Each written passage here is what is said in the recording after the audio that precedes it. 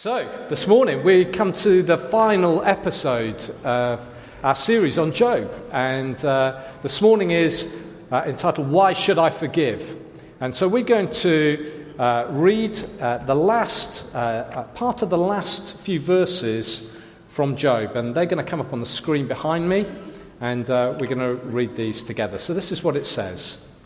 After the Lord had said these things to Job, he said to Eliphaz the Temanite, I'm angry with you and your two friends, because you have not spoken of me what is right, as my servant Job has.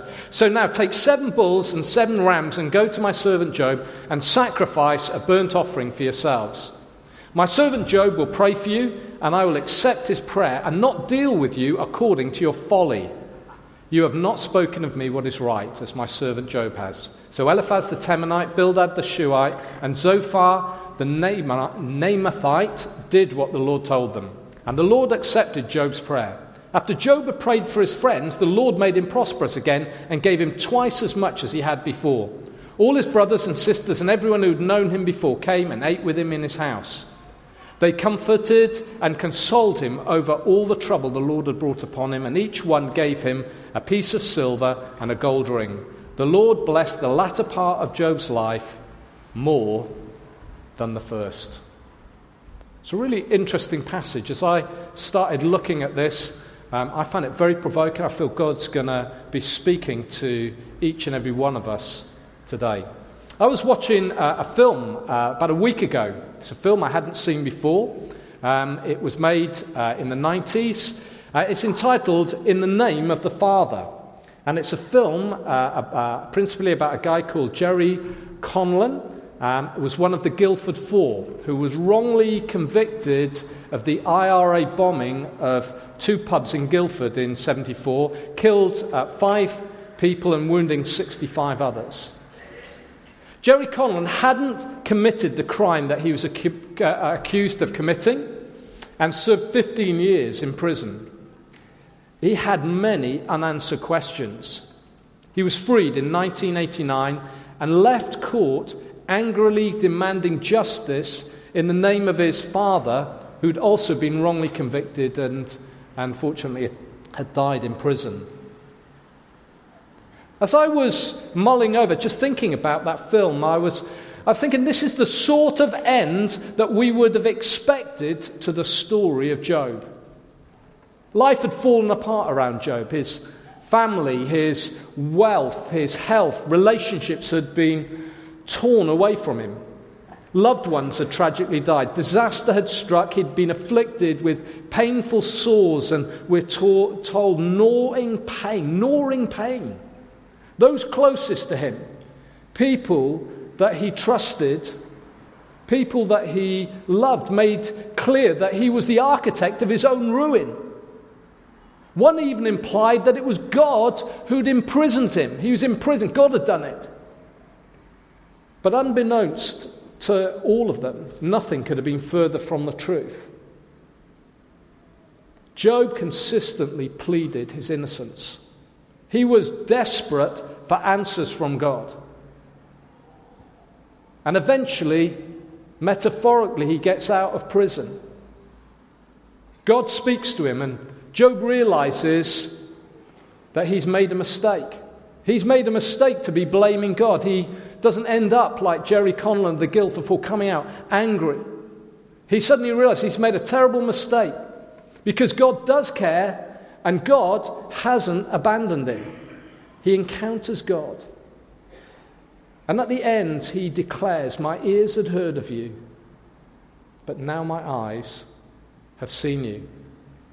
Today, as we come to the climax of this story, we find that the key issue isn't understanding all the whys and wherefores of unjust suffering, but it's rather receiving and giving forgiveness.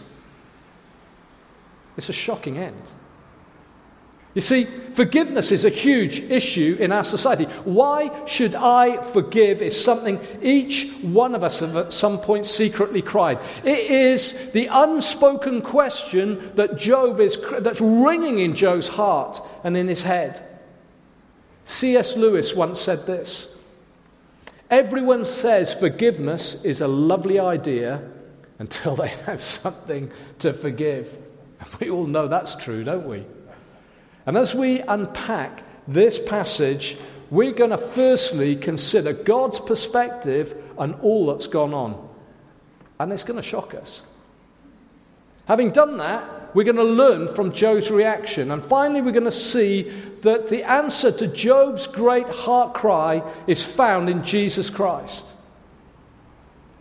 So as we consider the question, why should I forgive? First of all, we're going to focus on the merciful judge.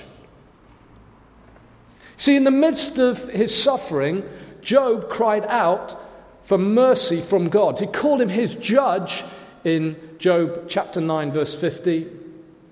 And at the end, God declares Job innocent. But then God passes judgment and deals with Job's friends. God, the judge of the whole earth, we're told, has been wrongly judged by Job's friends. God, the judge, has been wrongly judged. They've not spoken rightly of God, whereas Job has. You see, these friends, so-called friends of Job, expected God to commend them and condemn Job. How wrong they were. I want to suggest that we easily slip into speaking just like these friends of Job did. We glibly talk about God, whose ways are beyond tracing out, when there are many things that we don't know. I'm going to tell you a story. It is relevant. So there's this girl, and she's single, and she's not babysitting. She's literally babysitting a house. She's house sitting for some friends of hers. They're going away for a weekend. They live in London, and they ask her to, would you look after, sit in the house over the weekend? And we have a dog, would you look after the dog? The only thing is, the dog is not been well recently, and the dog's quite old, 15, and if anything happens to the dog, if the dog were to die, we don't want you to worry. We know the dog's not well, okay? We know the dog's not well. Just take the dog to the vet. The vet will sort it all out. So she says, fine. So the first night, she goes to bed, gets up the next morning, and the dog has died overnight. So she thinks, oh no, what am I going to do? What am I going to do? And I need to take it to the vet. How am I going to get it to the vet? How am I going to get it on the tube to the vet? I put it in a suitcase. So she puts the dog, the dead dog, in the suitcase, and she gets on the tube. So she's on the tube, and in this suitcase next to her is the dog. And this guy starts chatting to her, and she gets to the place where she's got the tube. She's got to get off, and this guy's getting off with her, and he says, "Oh, there's steps here. We've got to walk up. That suitcase looks heavy. Do you want me to carry it for you?" She goes, "Oh, thank you. That'd be helpful. Thank you." So as he's walking up the steps, they're walking up the steps. We're coming towards the top. He says, "This is a bit heavy." He says, "What's in here?" She said, "Oh, I think so. Oh, can't tell him there's a dead dog in the suitcase." So she says, "I'm into music, lots of CDs, and you know what's going to happen, don't you? I can see you can guess where this is going to go, can't you? I think you started to get where this is going to go." Gets the dog. He says, so she says, "There's CDs in there, and a few things." He says, "Oh." Gets to the top of the steps. He picks up the suitcase, and he's off. He steals the suitcase. He steals the suitcase, thinking that he's stolen loads of CDs, and he hasn't. Now, when I was telling that story, you thought that the suitcase was going to fall open, didn't you? That's what you thought. You thought somehow the zip was going to come undone, he was going to open the suitcase, and he was going to find a dead dog. Not at all. You see, we think sometimes we know what the end of the story is going to be, and we don't. And I want to make this point to you. There are lots of things in life that we think we know. We think we get it. We think we know where the story's going. We think we know what God is saying, but we don't. We have no idea what God's doing. We are not God. And one of the lessons Job teaches us to be careful how we speak about God. Let me give you some examples. Listen to this. AIDS is the specific judgment of God on homosexuality. I've heard people say that. Is it? Is it? Hear what I'm saying, not what I'm not saying.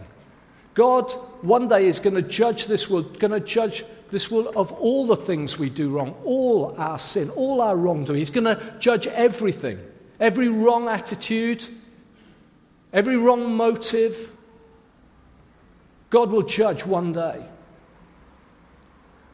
But when he sent Jesus into this sin-sick world, Jesus came and he spoke only what he saw his Father saying. And Jesus said this, I did not come to judge the world, but to save it. Jesus never judged, he showed mercy. Why? Because James tells us mercy triumphs over judgment.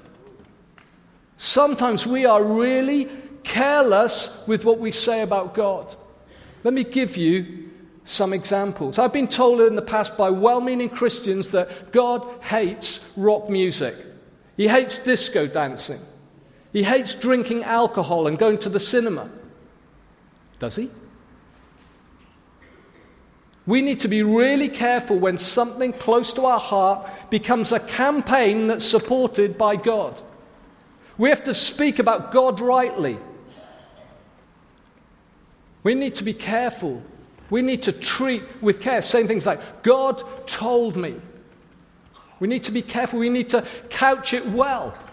We need to be willing to hear what others have got to say, because sometimes we don't hear correctly.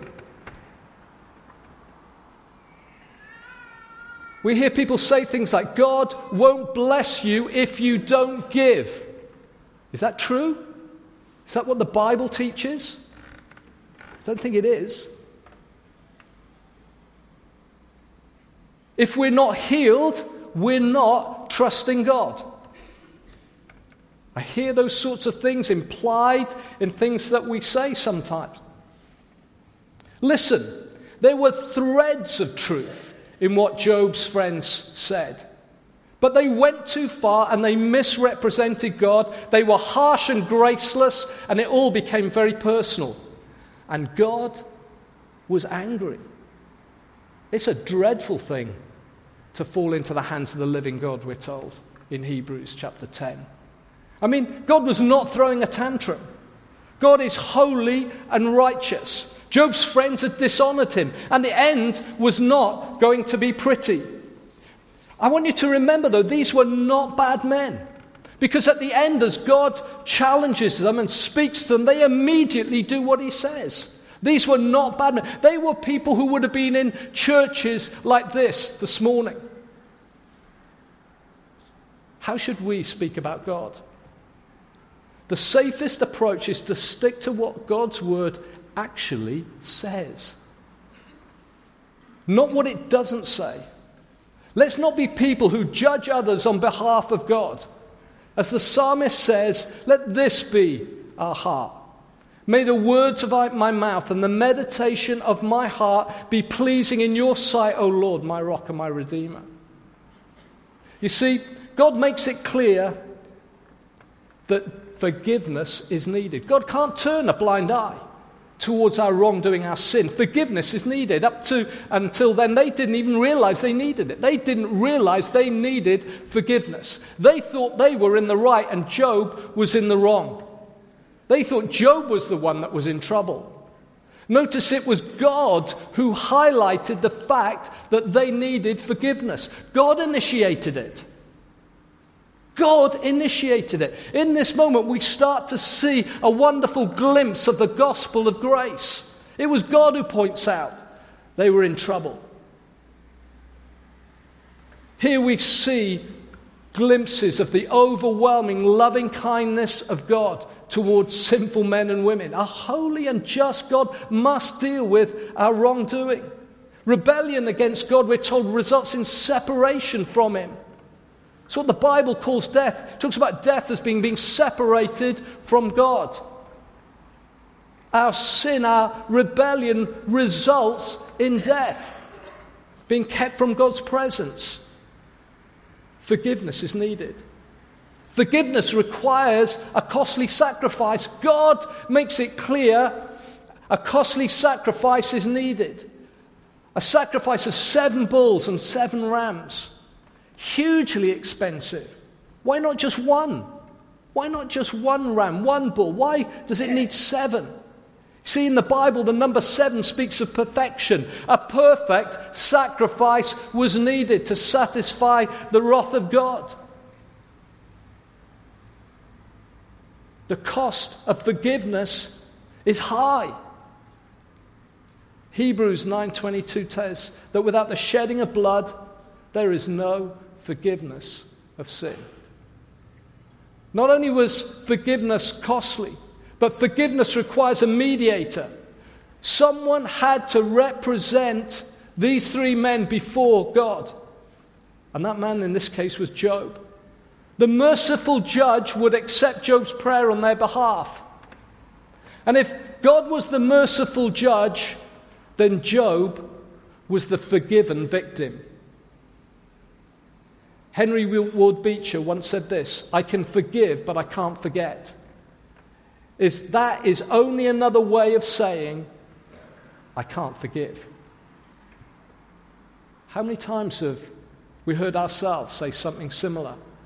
It is a daily battle to forgive. I want you to imagine, okay, that Annie and I, we've had a bit of a tiff. I just want you to imagine, okay? I know you sort of think it's not going to happen, but I want you to imagine that we've had a tiff and she's in the wrong, okay? I want you just to imagine. Just imagine, okay? It's just imagine.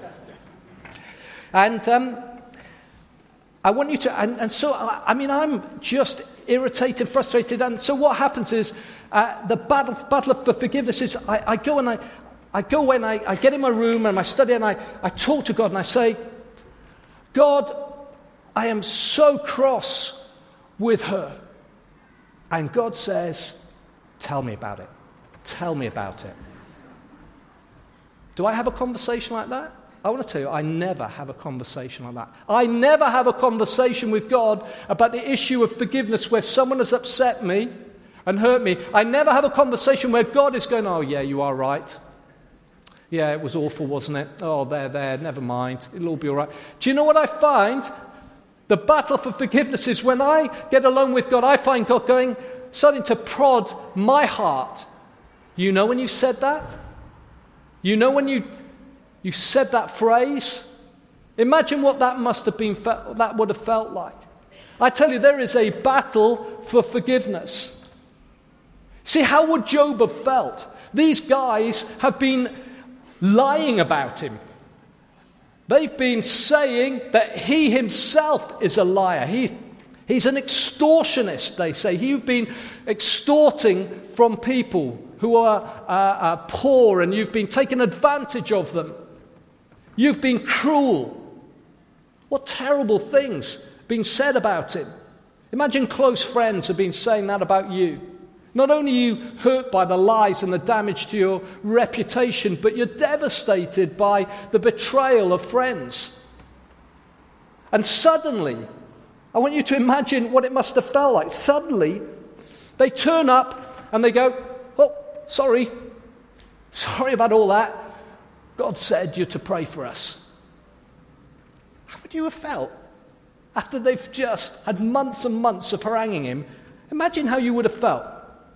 I'll pray for you. Yeah. Is your reaction going to be Job's? I tell you, it's a real battle for forgiveness. And what we see here, before anything else, we see that Job has to forgive. You see, we get so caught up in ourselves when we come before God. It's like Peter with Jesus. In John 21, Peter has let Jesus down, he's disappointed him, and Jesus graciously forgives him. And they're going along, and Jesus says something to him, and he turns around and goes, What about him? John is walking behind. And he says, well, what about him? And Jesus says, no. Don't worry about him. I'll sort that out. I'm dealing with you. That's what happens in forgiveness. As God deals with us, we're often sort of, well, what about them? Don't worry about that. Let me deal with your heart. And here we see Job is a forgiven victim. You see, the first thing is that the problem is it still hurts. Forgiveness is not dependent on forgetting. I mean, what Job's friends have said is written down for posterity. We're still reading it today. It was not forgotten. It was not forgotten. Sometimes we have to, like Job, live with the consequences of what people say and do to us. You see, I don't think Job forgave them after it stopped hurting. I think it only stopped hurting after he forgave them. When they turned up at his door, Job had to make a decision, even if he didn't feel like it. He had to make a decision to forgive them. Forgiveness starts with a decision. But it's the best decision we can ever make, because the person most damaged by unforgiveness is us. You see, often the person who's hurt us or said something about us, they don't even know that they've hurt us. Sometimes that's true. And sometimes we feel, well, I'm not going to forgive them. Well, they're not bothered. They're not in the slightest bit bothered. They don't even know that it's a problem. The person that's in prison in those situations is us. We're not punishing them, we're punishing ourselves.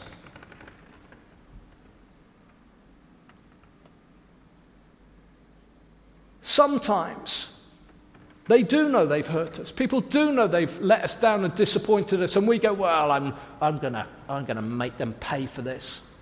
Actually, we're the ones that get most damaged by that. We get racked with bitterness. Bitterness is a terrible thing. Eats away inside of us. Eats away. The fruit of bitterness is a horrible thing when you see it in someone's life. God says, don't be like that. Forgiveness starts with a decision. Martin Luther King said this: forgiveness is a permanent attitude. You see, sometimes forgiveness is a process. We say, okay, I'm going to forgive that person. Imagine what Job would be like. I'm going to forgive them. And then 10 minutes later, inside, the issue comes up again. And they say, oh, no, I've forgiven them. I've got to forgive. I forgive them. I do forgive them. And then the next day, he sees them and they say something. It triggers something off inside. They go, no, forgive them. Forgiveness is a process. Day by day, moment by moment, we live in that decision and we work it out. We outwork it. Forgiveness is a permanent attitude. How did Job seemingly do it so easily? There isn't a hint of smugness. I would have been really smug. I would have been really smug when the moment comes and God speaks. Told you I was right. I told you, I will pray for you, but I did tell you, didn't I? No hint of smugness at all. In fact, you don't pick up anything like that from the text. What you pick up is Job simply responds, quickly responds. He prays to them. He does what God has said. Why? And there's a simple explanation for why he does what he does. Job himself, a victim, had been overwhelmed by the mercy of God towards him.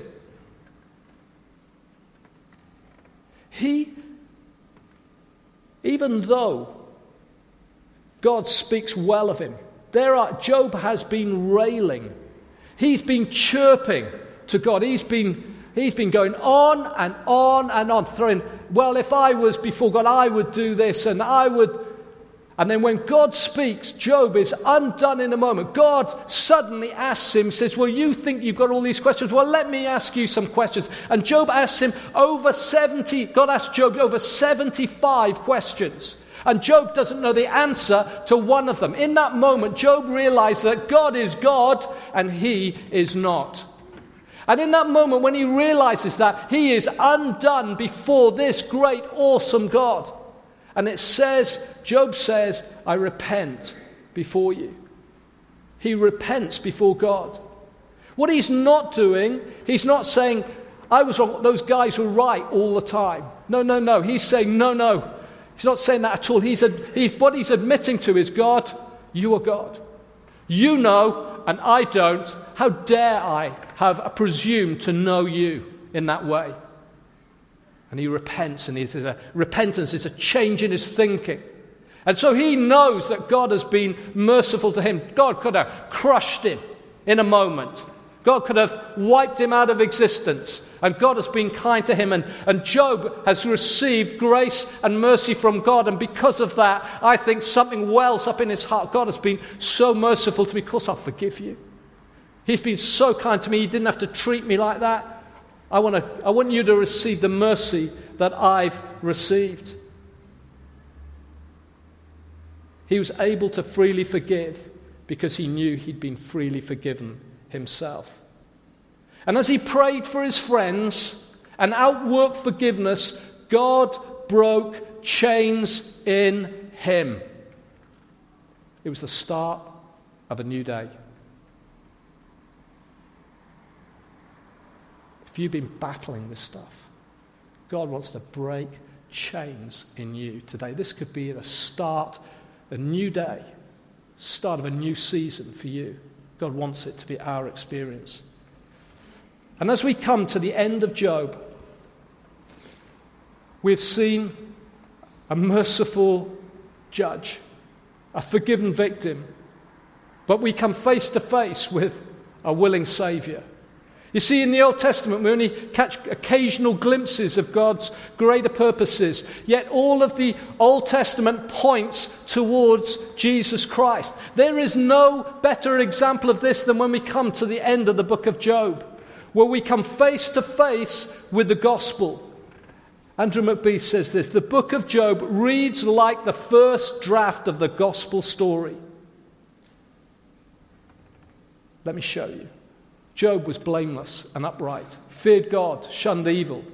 God said there was no one on earth like him. Job experienced terrible, undeserved suffering and yet persevered through his trial. Does he remind you of someone? Job foreshadowed one who was far greater, who was to follow. Jesus, God's Son, lived a perfect life. Jesus knew what it was to be unfairly treated, to suffer as an innocent man, to have people say things about you that just weren't true. And the book of Hebrews says this: but we see Jesus, who was made a little lower than the angels, became a man, now crowned with glory and honor because he suffered death, so that by the grace of God he might taste death for everyone. In bringing many sons to glory, it was fitting that God, for whom and through whom everything exists, should make the author of their salvation perfect through suffering. He suffered more than any man has ever suffered, and yet he did it for us. Because God knew forgiveness was needed. You see, just like Job and his friends, we need forgiveness. Jesus came as the Lamb of God who takes away the sin of the world, we're told in John 1:29. Sacrifices of bulls and rams provided a temporary answer, but they were an imperfect solution to the problem because they kept having to be made because we keep doing things wrong. We keep sinning. The Bible says God provided a permanent solution. Paul puts it beautifully. Christ loved us and gave himself up for us as a fragrant offering and sacrifice to God. Jesus is the once and forever sacrifice for sin. Nothing more is needed. He's the spotless lamb. His blood has been shed once and for all for each one of us. We are forever,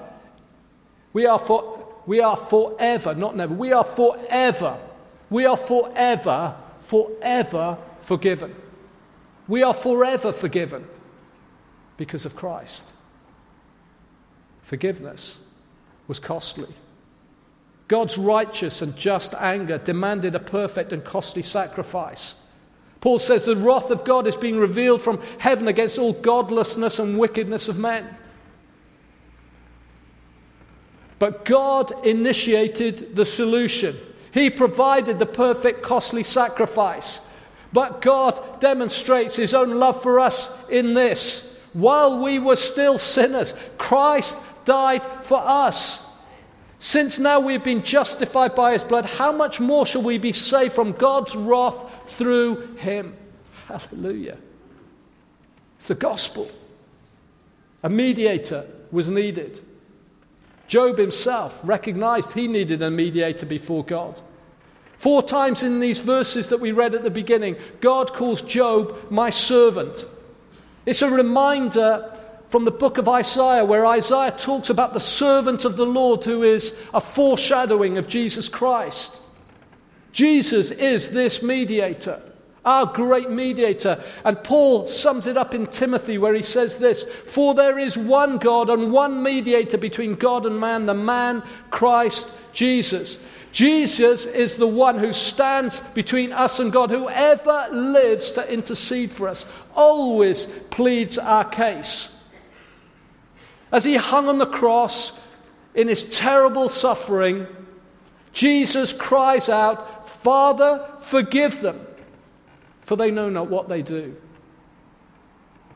Father, in the name of the Father, forgive them, for they know not what they do.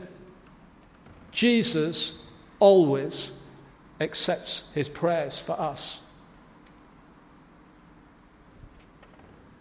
Someone once said this: "We are most like beasts when we kill.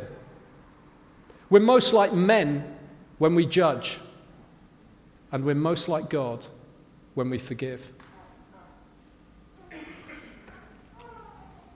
Forgiveness is possible. Forgiveness is possible.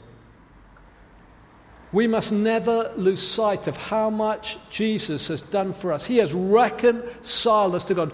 We should be spending every day, there should be time where we are basking in God's grace towards us.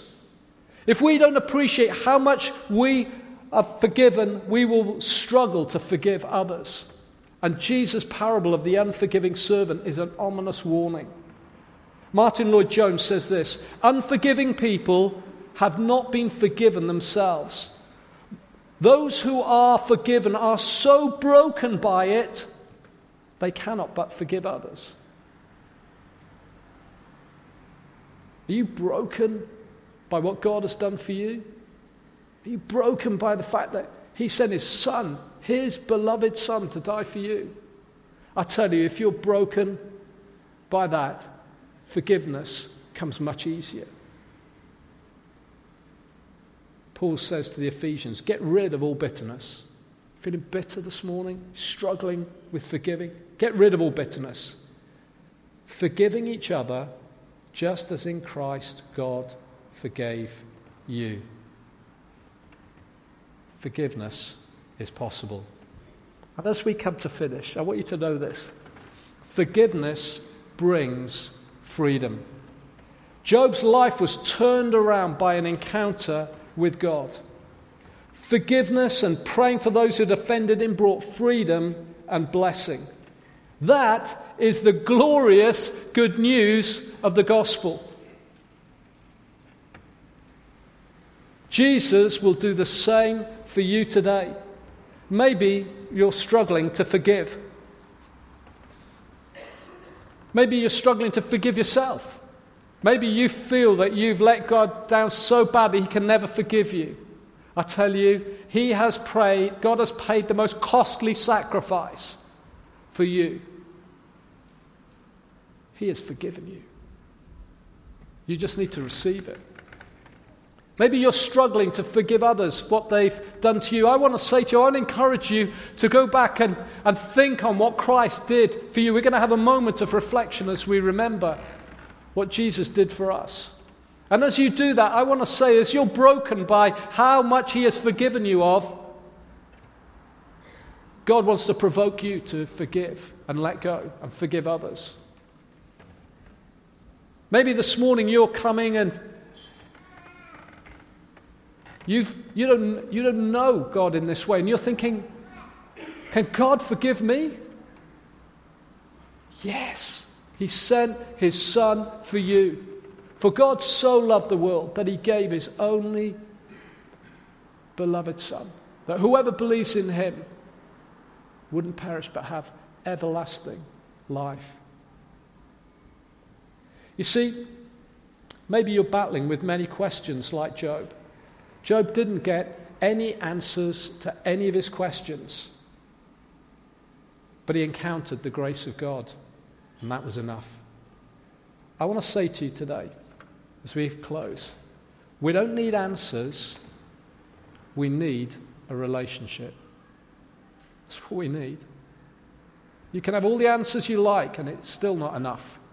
We need a relationship with God through Jesus Christ. I tell you, when you have that, the questions become far less important.